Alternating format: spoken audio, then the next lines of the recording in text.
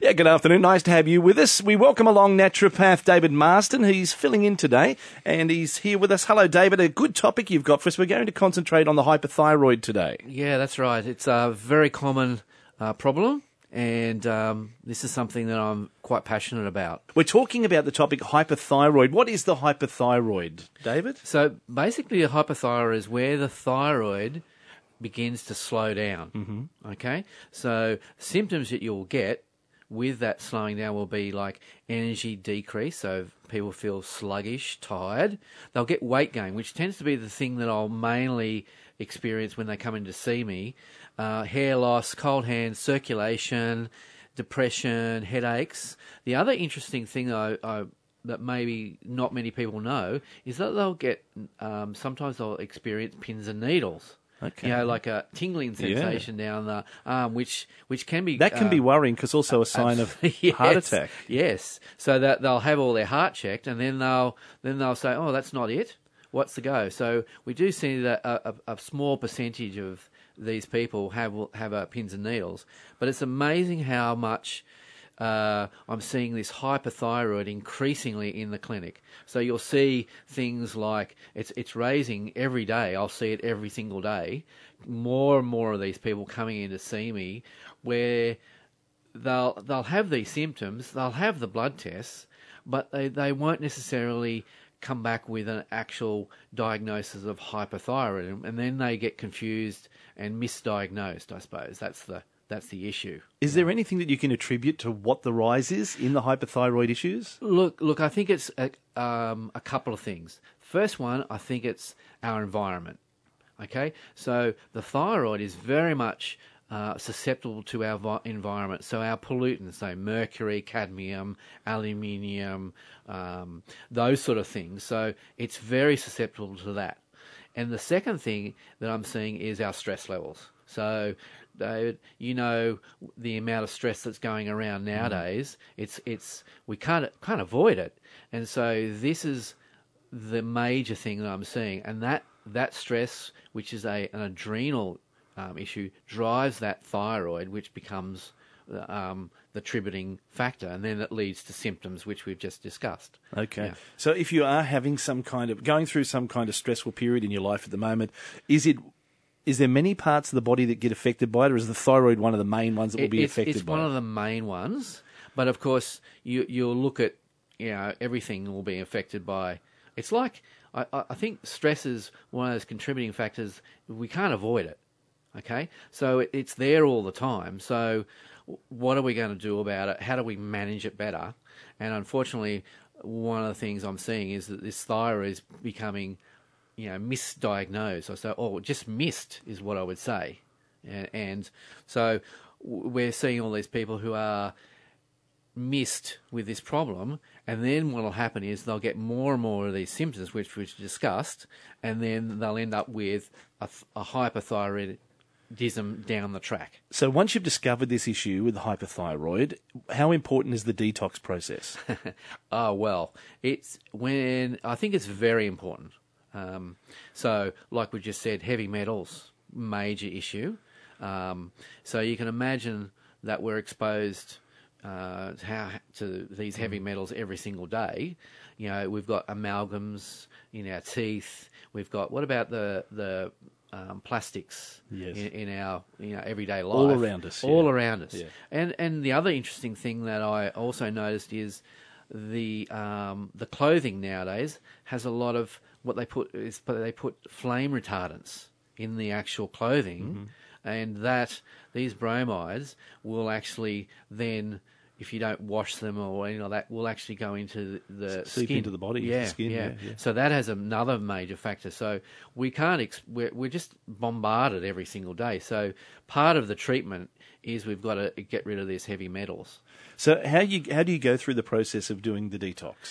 Well, the process is firstly working on the gut symptoms. Okay, so a lot of people, not only will they have these thyroid, but they'll also have a lot of gut symptoms, and that's our first exposure to the outside world with these toxins. So if we've got a leaky gut, you can imagine that there's a great big sieve where these toxins can actually get out into the rest of the body. So if you're not actually sealing up and fixing the gut, then the bucket's leaky. Yes. Yeah. Yes. So our first process is to get the gut right. Okay. Second thing is to look at diet. So the diet plays a big part. So we've got to really clean up our diet, and I no doubt that Pete's over the many weeks that he's been talking to you has talked about diet all the time, and that's a big thing that naturopaths talk about is the diet. So we've got to go with fresh vegetables, organic if we can, really looking at where the sources of these foods come from. Okay, so diet's a big area. Fresh, clean water. Cannot emphasise fresh, clean water, how important that is. And then, of course, the liver. So the thyroid, very much involved with the liver. So the conversion of the or mostly inactive hormone to the active hormone, 90% occurs in the liver. So if we have a liver that's not functioning as efficiently, then the chances are that we're going to have an inactive or high percentage of inactive hormones for the thyroid. Yeah, we just need to clarify. There's some confusion about the difference between hypothyroidism and hyperthyroidism. So I'll just clarify that. Hypo is when the thyroid becomes underactive. Okay, so how do we distinguish that? Usually it's done with a test. So we do a blood test, and the blood test there's several readings that we're looking for, but the first one is a TSH. So TSH is the thyroid stimulating hormone produced by the pituitary gland, not the thyroid, the pituitary gland, and it ranges between about 10 to 24. Okay, now how do we glance out when it's over that? Is when the thyroid when that marker becomes over that. So it will start to get higher. Okay? And the other thing is that the T4, which is the first hormone that is produced by the thyroid, right? So that will become low. Okay? So you'll get it, so it'll be between, between 10 to 24. So the range we're looking for, ideally, is about 15.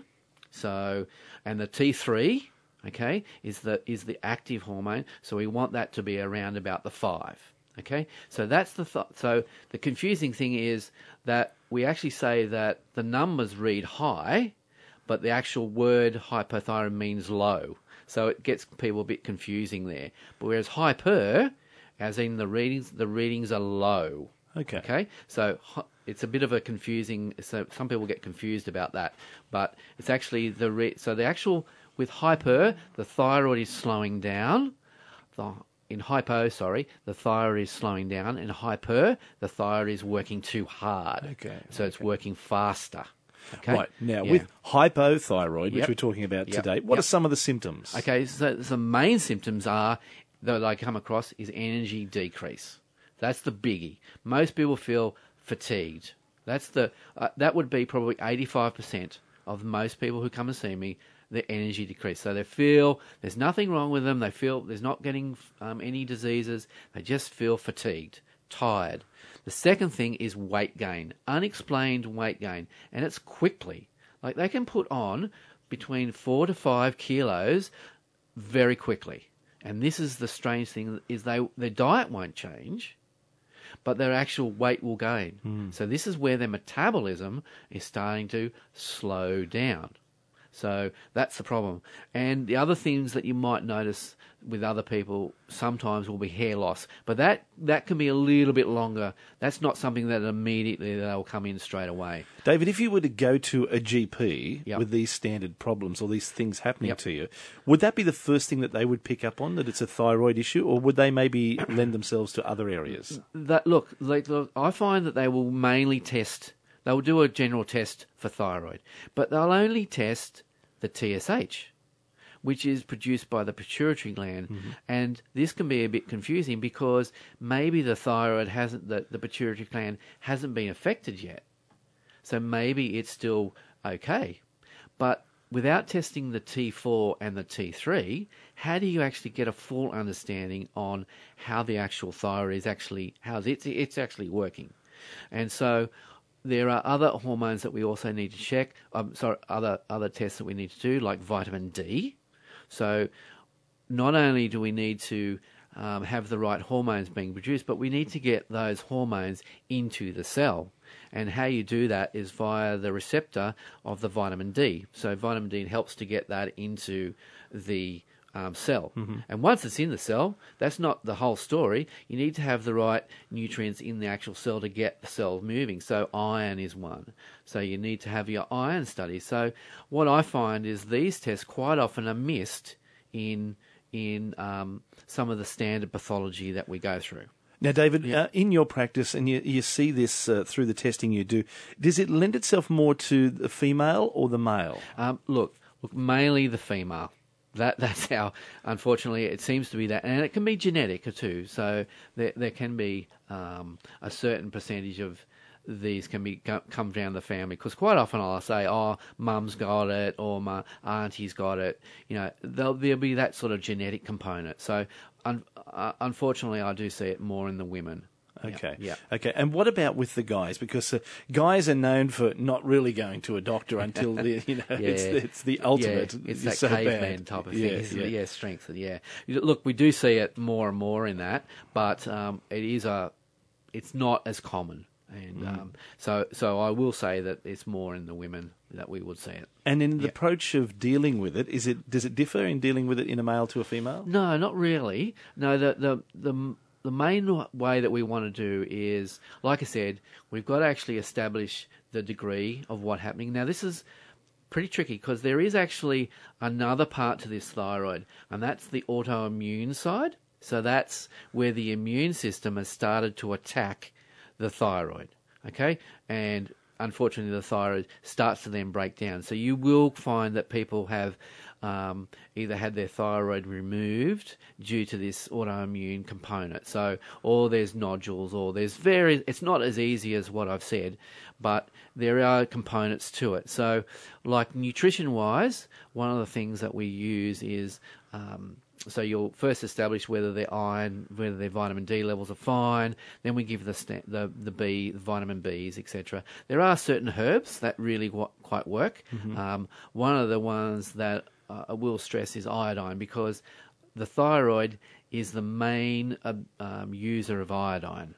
So in hypothyroidism, that's where iodine is the deficiency of it. So we will find that you'll need to check the iodine level. So we do a special test called a random urinary iodine test, which gives us an idea about where their iodine levels are over a 24-hour period. That's the best one. That's the gold standard that we usually go with. Now, David, you mentioned the adrenal aspect to hypothyroid. Yep. How do you monitor that? Okay, so the best way to monitor that is getting a good case history as well. So we've got to get a good case history to see, and there'll always be a stress component to that, either a traumatic stress event or ongoing stressful events. So how we would treat that is we can do that. We can either test for that.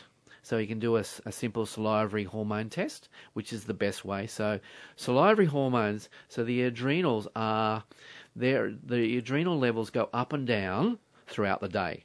Okay, so you can do a single blood cortisol level, which is just a 1 cortisol usually done in the morning, or what I find a more accurate way is a salivary cortisol test that's done 4 times during the day. And what that does, it gives us more of a cross-section of where your cortisol levels are throughout the whole of the day. And what I'll find is that mostly that cortisol levels will be low. Okay, so they won't actually have a level of cortisol that's enough to actually get them going as well. So not only do you have to fix the thyroid, but you have to work on the adrenals as well. So it's a very complex. So simply giving you a medication for the thyroid may not always be the answer. And this is, again, the other problem is because what I find is people are still feeling tired, weight gain, they've still got cold hands, cold feet, and yet they're on thyroid medication. So what will happen is I'll say, okay, how's this going? Have they tested has the adrenals been looked at? And they'll say, oh, no. So then what I'll do is we'll then do further investigation to find out how that's going. David, what about foods that we can associate? Okay, so one of the diet that I tend to recommend for hypothyroidism is that what they've got to do is they've got to reduce the goiterogenic foods. So goiterogenic are these foods that trigger the inflammation of the thyroid. Okay, so these tend to be things like broccoli, kale, cauliflower. But these foods are okay if you cook them. Okay, so you can have them if you cook them. So there's a new trend at the moment for everybody having green smoothies, which can be a bit of a problem if you've got a thyroid issue. So I tend to sort of ask that question: have they got a thyroid issue? So we'll check that, and then we'll check if they're having green smoothies. The other thing that I will, and I know that this is probably going to cause a major stir with everyone, is that I generally get people to reduce coffee. Right. Okay. Coffee and alcohol, the two things, because what they do is they block iodine absorption. And we've already mentioned that iodine is the key nutrient for the thyroid. Mm-hmm. So we have to get the coffee and the alcohol out of the diet. So that's the biggie, and that tends to cause a major upset with most people. The other foods that I will also go over is we generally recommend no gluten. But in saying so, gluten is not the problem. It's just that it just aggravates the immune system. It just stirs the immune system up. So if you've got a Hashimoto's, which is the autoimmune side of thyroid, you really want to calm that down. So gluten would be one of the first things that I would take out of that area. David, what about if you're taking thyroid medication, but you're still feeling that tired and you're still overweight and those symptoms?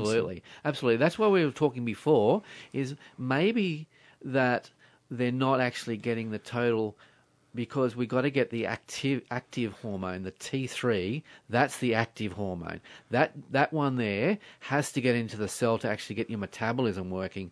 So firstly, what I'll do, one of the tests that we have, a great test, is we do the basal temperature test. So this tells me whether the temperature is low or high. So because it's a metabolism issue, if their temperature is low, it means that even though they're taking the thyroid medication, it's not getting into where it needs to go. So we now know that what's happening is they're not absorbing or not getting enough of that. And there are many other things. Look, I could go, this is a very complex issue, but the most important thing is, I get this all the time, is not everybody's saying I'm taking the thyroid medication, but what's happening is they're not getting the results they want. So what's happening? That's why you've got to look further, and that's where stress comes into it.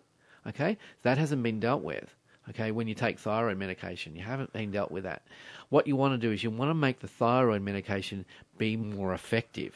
That's what you want to do, and that requires that there's no mention of detoxing or anything like that. What about all those heavy metals? Mm-hmm. Those the chemicals that we're exposed to? That needs to be dealt with. What about diet? Maybe we're having those green smoothies that may be blocking iodine absorption. What about all that? What about if we're having coffee? The 2 to 3 cups of coffee a day, the beer at night to help to relax. All that sort of stuff. These are all stopping the effectiveness of that medication. David, time constraints make it difficult to find out more information about hypothyroid here. Yep. Is it beneficial to come along to one of the talks that you host? Look, I'm hosting a talk which is in, I think we've got it in May, I think the next talk for the thyroid.